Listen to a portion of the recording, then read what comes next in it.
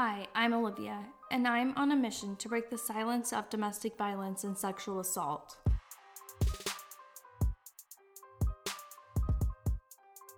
This podcast is brought to you by Bolton Refuge House, which is based in Eau Claire, Wisconsin.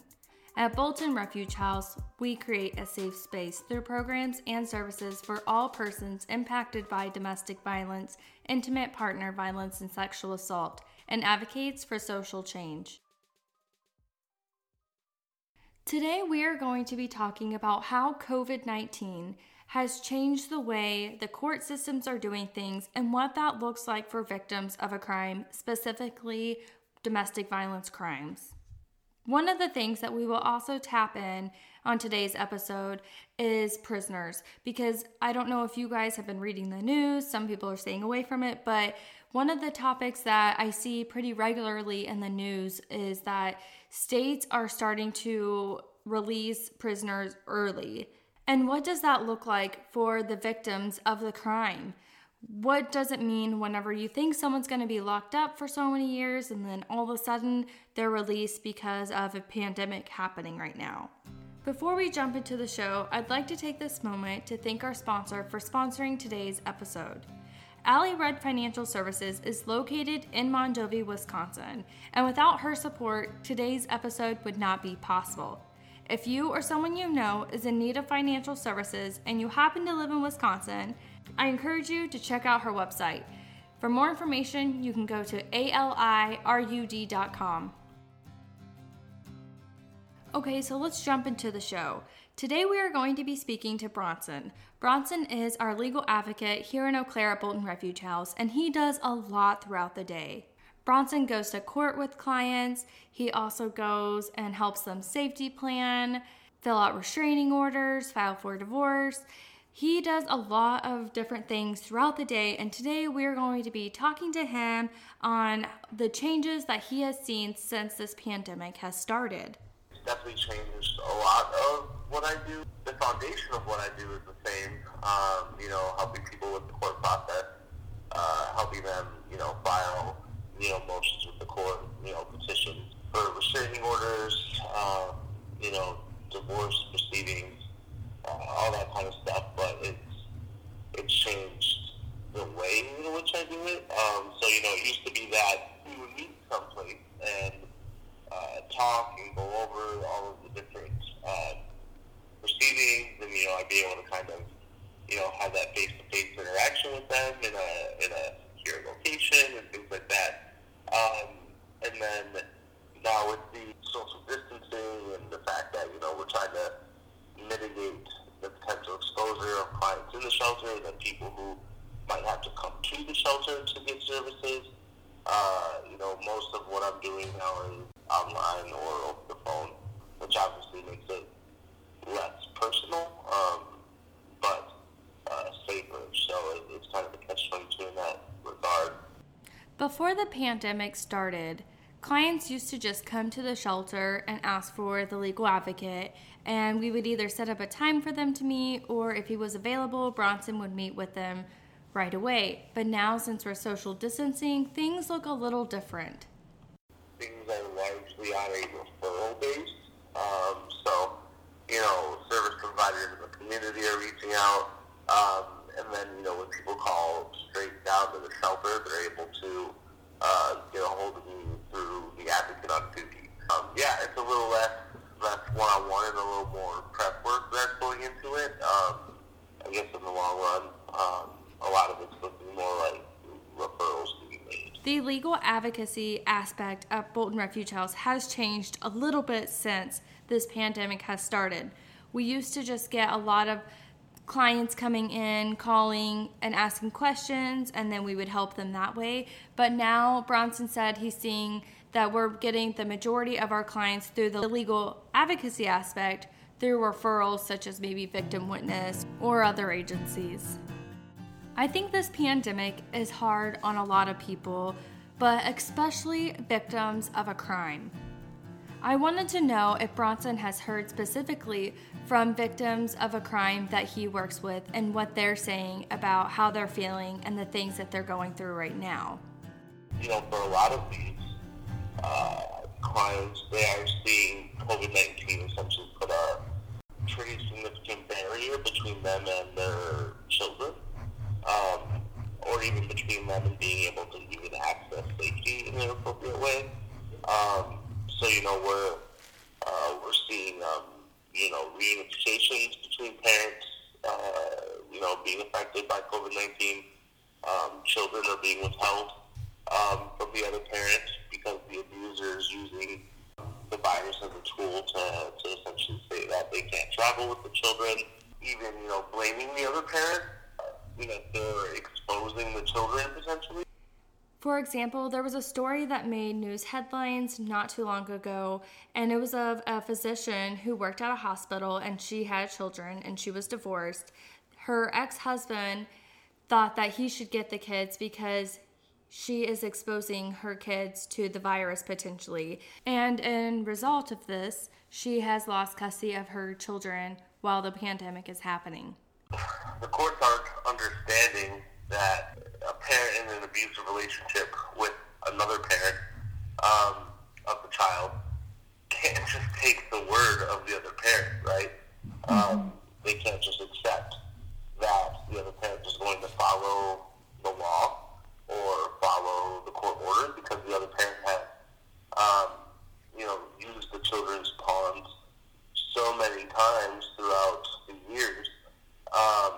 So when the other parent is saying, hey, look, I'm not going to give you the children back until the end of this, which we're seeing a lot of right now, dozens of households throughout this county at least, all counties that we serve, we're seeing, victims have to advocate for themselves and, ask the court for help. And the court is saying, well, no, we're not going to intervene, we're not going to touch it.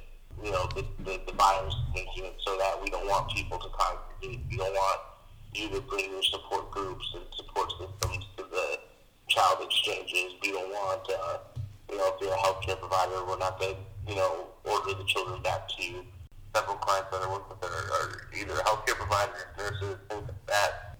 Their children are being withheld from them, and literally they're reaching out to court officials, and court officials are saying, we're not going to put the children back with you. According to the CDC, in the United States, there are over 18 million healthcare workers employed. And according to the National Coalition Against Domestic Violence, 1 in 3 women and 1 in 4 men have experienced some form of physical violence by an intimate partner. I personally don't even think we need to do the math because those are a lot of numbers and a lot of people, statistically speaking, that are in violent situations and living or dealing with an abuser. Really scary, especially, when we're talking about a service as large as healthcare. If we're looking at that statistically, these abusers now have a huge upper hand in the court system to use the other parent's profession as a tool to get them to limit their access to the children. And it's not because they're a bad parent, it's simply because the abuser wants that control, right? It's about, being able to control the other parent financially, control their time, control what people they date, things like that. Always having that leverage of, saying, well, I'll keep the children from you and court will support me in that decision. That's what's happening right now, and it's really tragic because ultimately these children are the ones losing out. They're losing out, on precious time with a parent, and that parent is losing out. Another thing that you might have been reading or watching on the news is that there are certain states that are releasing prisoners early due to this pandemic happening. At Bolton Refuge House, we have many clients that we work with on a regular basis whose abusers are currently in jail or prison due to their crime. And I wanted to know if Bronson had heard anything from these victims that we work with, if their abuser has been released, and if so, how are they handling this? Several clients right after Eau Claire decided to start letting Uber inmates go were reaching out and looking for restraining orders. So the hard part about it was that in my mind, I was thinking, well, why are these people eligible for CDC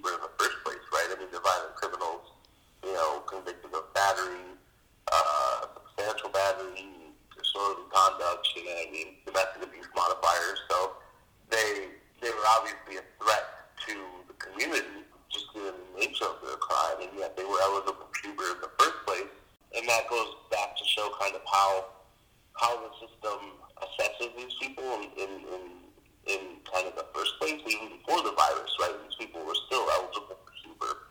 I mean, we've literally had, people convicted of stalking, literally, getting out on Huber, and violating that, violating, their GPS monitoring, violating, no contact orders, and or bail jumping, and, they get, instead of Huber, then they get probation, right?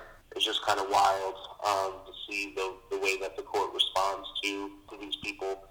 I would argue that they're minimizing the severity of the issue and the public health risk that comes along with letting abusers go free. So, yeah. So when we saw this initially, it was all about prevention, right? So it was all about giving clients a more robust restraining order, protection order, in an attempt to mitigate the possibility of anyone else, law enforcement, probation, anyone, from not dismissing the victim, but kind of telling them, hey, look, this is just the way the world is right now with COVID-19. We have to do these things. It had to be addressed in a way that gave the victim some power and an ability to enforce a court order that would, help them kind of secure themselves. Bronson added that he believes that the system has failed to keep these victims safe and secure. Bronson also said that there was a reason why these convicted criminals were put in jail or prison in the first place. It's because they simply cannot be trusted in society. With COVID and then letting these people out, these victims they were the ones in the cage, right? Not only were they having to self-isolate and, not reach out to their friends, not have support systems stay with them, things like that. Now they had to think, whereas I used to be able to sleep and have comfort knowing that my abuser was in jail, at least during, the night. Now they're at home and they're, just having to check in every once in a while. When an abuser is convicted and locked up, this gives the victim a sense of security. And now that these victims don't have that, we have to put another plan to action to help them feel more safe and secure. So we started to see a lot of victims accessing us for restraining orders. I think I probably did about 6 or 7 that first week. Since the pandemic has started, Bronson said that they have definitely seen an increase in victims reaching out for help to file for restraining orders. Another thing that's increased is safety planning, simply for the purpose of getting people a plan in place. Because these people, these abusers, I think it's foolish to assume that they're going to follow the law. Or court orders. I think they've proven time and time again that they are not compliant. I think they've demonstrated that they can do something as horrendous as assault an intimate partner or spouse or a family member. Even just simply safety planning has increased. You might be wondering if the state gives any of these victims a notification that their abuser has been released from jail or prison. I wanted Bronson to kind of discuss a little bit about that so we have a better understanding on what happens once they are released. Victim witness has been really good about reaching out to victims in this instance. Most of the victims who I've talked to who have worked with victim witness,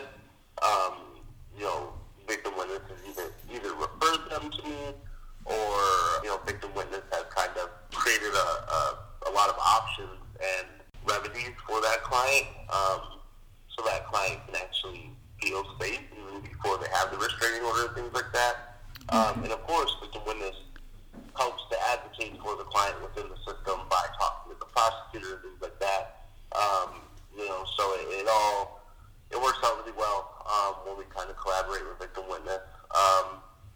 But within the system itself, if they're not signed up for, something like BPO. BPO stands for Bind Protection Orders. BPO is a notification service that allows individuals to know when there's a change in the incarceration status, or if there's a change in the case. I'm not entirely sure if other states have BPO or if it's called something else, but this is what the state of Wisconsin uses. When they're able to do that, they're able to at least be aware of where the person is. They can even get notified if the offender has absconded, right? If they're off the run, or if they haven't checked in with the PO, which is obviously super concerning. So, especially because a lot of these people who are getting released now and have been released for weeks now are having to report to a probation agent. So if these people are not reporting, that online database will display that. Okay. And the victim will then be able to kind of at least take steps, right? Whether that's coming into shelter, whether it's, filing the restraining order that they maybe thought they didn't need a week ago, because some people are totally comfortable with abusers being on probation, right? They just want the abuser to have some supervision. That's not common in my world, right? It's pretty rare that someone is just comfortable with someone being on probation, but some people are. So if they have that security of probation, reporting the status of the abuser, and if for some reason they abscond or if they're not meeting the requirements in probation, then at least the victim then has that information so that they can modify their world. You might be thinking, if these criminals have done something violent in the past, or maybe they even have like a domestic violence charge or an assault charge or something like that, why don't they go ahead and put a restraining order automatically on them whenever they get released from jail or prison? States typically don't put restraining orders unless someone fills out the paper for them, but what they will do is put a no contact order on these individuals. What we've seen from no contact orders is that they're very subjective, and the interpretation is kind of left up to the officer responding, which county responds to the order. I've had it where City PD in Eau Claire is great about responding to a no contact order, and then they go into another county or something, a smaller county, and the sheriff's there, may not believe that contact, the threshold for contact was met. I've had it where literally clients are at a restaurant and they almost get arrested for disorderly conduct because they're yelling at the law enforcement officer to arrest or at least remove the offender, whether it was, a sexual assault or a battery, whatever. This person had a no contact to a criminal case, and they're literally, getting combative with the officer because the officer is refusing to remove the other person and saying things to them like, well, if you're so scared, then why don't you just leave? And that's not the way that a no contact order is supposed to work. It's supposed to enforce the victim's rights and not be used as a tool against the victim to limit their, freedom of movement or freedom to, they're not the one who committed the crime, right? So them paying the punishment isn't reasonable. Unlike a no contact order, a restraining order is more specific on what offenders can and cannot do. I'm personally a big fan of including a radius around the petitioner. Nothing crazy, not like a mile or anything, but like a couple hundred feet, just to make sure that if that ever does happen, and because restraining orders are covered under full faith and credit, which means that they're enforceable throughout the entire United States, as well as, I believe, Canada and possibly Mexico. And enforceable, the radius would kind of take some of that discretion away from, some of those, different agencies, to where, maybe they don't practice the same way we do. However, if the injunction stands in Wisconsin under full faith and credit, it stands everywhere else. So if it says 500 feet, then 500 feet is what it is. And if it's at a restaurant, the offender has to leave, right? There's no wiggle room in that moment. even if they are releasing these people with no contact orders, I still would strongly advise anyone to reach out for a restraining order, just because there's so much more meat to them. When you fill out a restraining order, you will get a court date, and then you'll go to court and try to get your restraining order granted. And I wanted to know if court has changed during this pandemic, or are things going on per usual? Court right now is either over the phone or video conference, which creates some barriers, right? Obviously, it creates some technological barriers, whether or not, the victims have the capacity to video conference. Obviously, phone conferencing is kind of difficult. We're seeing some older clients who don't have the capacity for video conferencing or phone conferencing, so they're really nervous when filling this stuff out, because they're nervous that they're going to, get there the day of the court and have some kind of technical issue, and that's what's going to hold them back from getting the protection that they need. Brodson says because of the changes in the court system, such as doing things electronically or through the phone without being there physically, has created some challenges for clients. The actual court process is still, it's kind of unchanging as far as the actual procedure of it goes. But the clerk of courts has been really good about reaching out to clients beforehand and letting them know that, it's going to be a telephone conference. Here's the number to call. Here's the time that you call. So I'm really appreciative of them for that. And the judicial assistants kind of having to balance all that and try to, schedule and make sure to reach out to those clients when they do call, and actually get them set up. All that stuff is being really helpful. Even though a lot of kind of what I've said has sounded a little doom and gloom, just because that's, unfortunately in the world of a victim advocate, right, it's all about, kind of fighting the fight. So, I sometimes forget that more, optimistic approach. But yeah, I would tell them that, even if they think that, services might be limited or hindered, or the courts might not give them a fair shake during this time because of, the virus going around, I would tell them to still reach out, right? Sometimes, reaching out, will help at least kind of create an awareness, right? So that victims know kind of what the resources are in their community, whether or not something has to be done, right now, like a restraining order or a divorce, things like that. It'll get them in contact with the victim advocates who can help them in their community. It might assist them when it comes to the other service providers, right? So, DHS, Victim Witness, other local organizations that deal with victims of crime. If you are hesitant to reach out to us by giving us a phone call, there are a different number of ways that you can get in contact with us. We do have a Facebook page called Bolton Refuge House, and you can send us a message on that, or you can email us at director@boltonrefuge.org, and we can get back to you that way as well.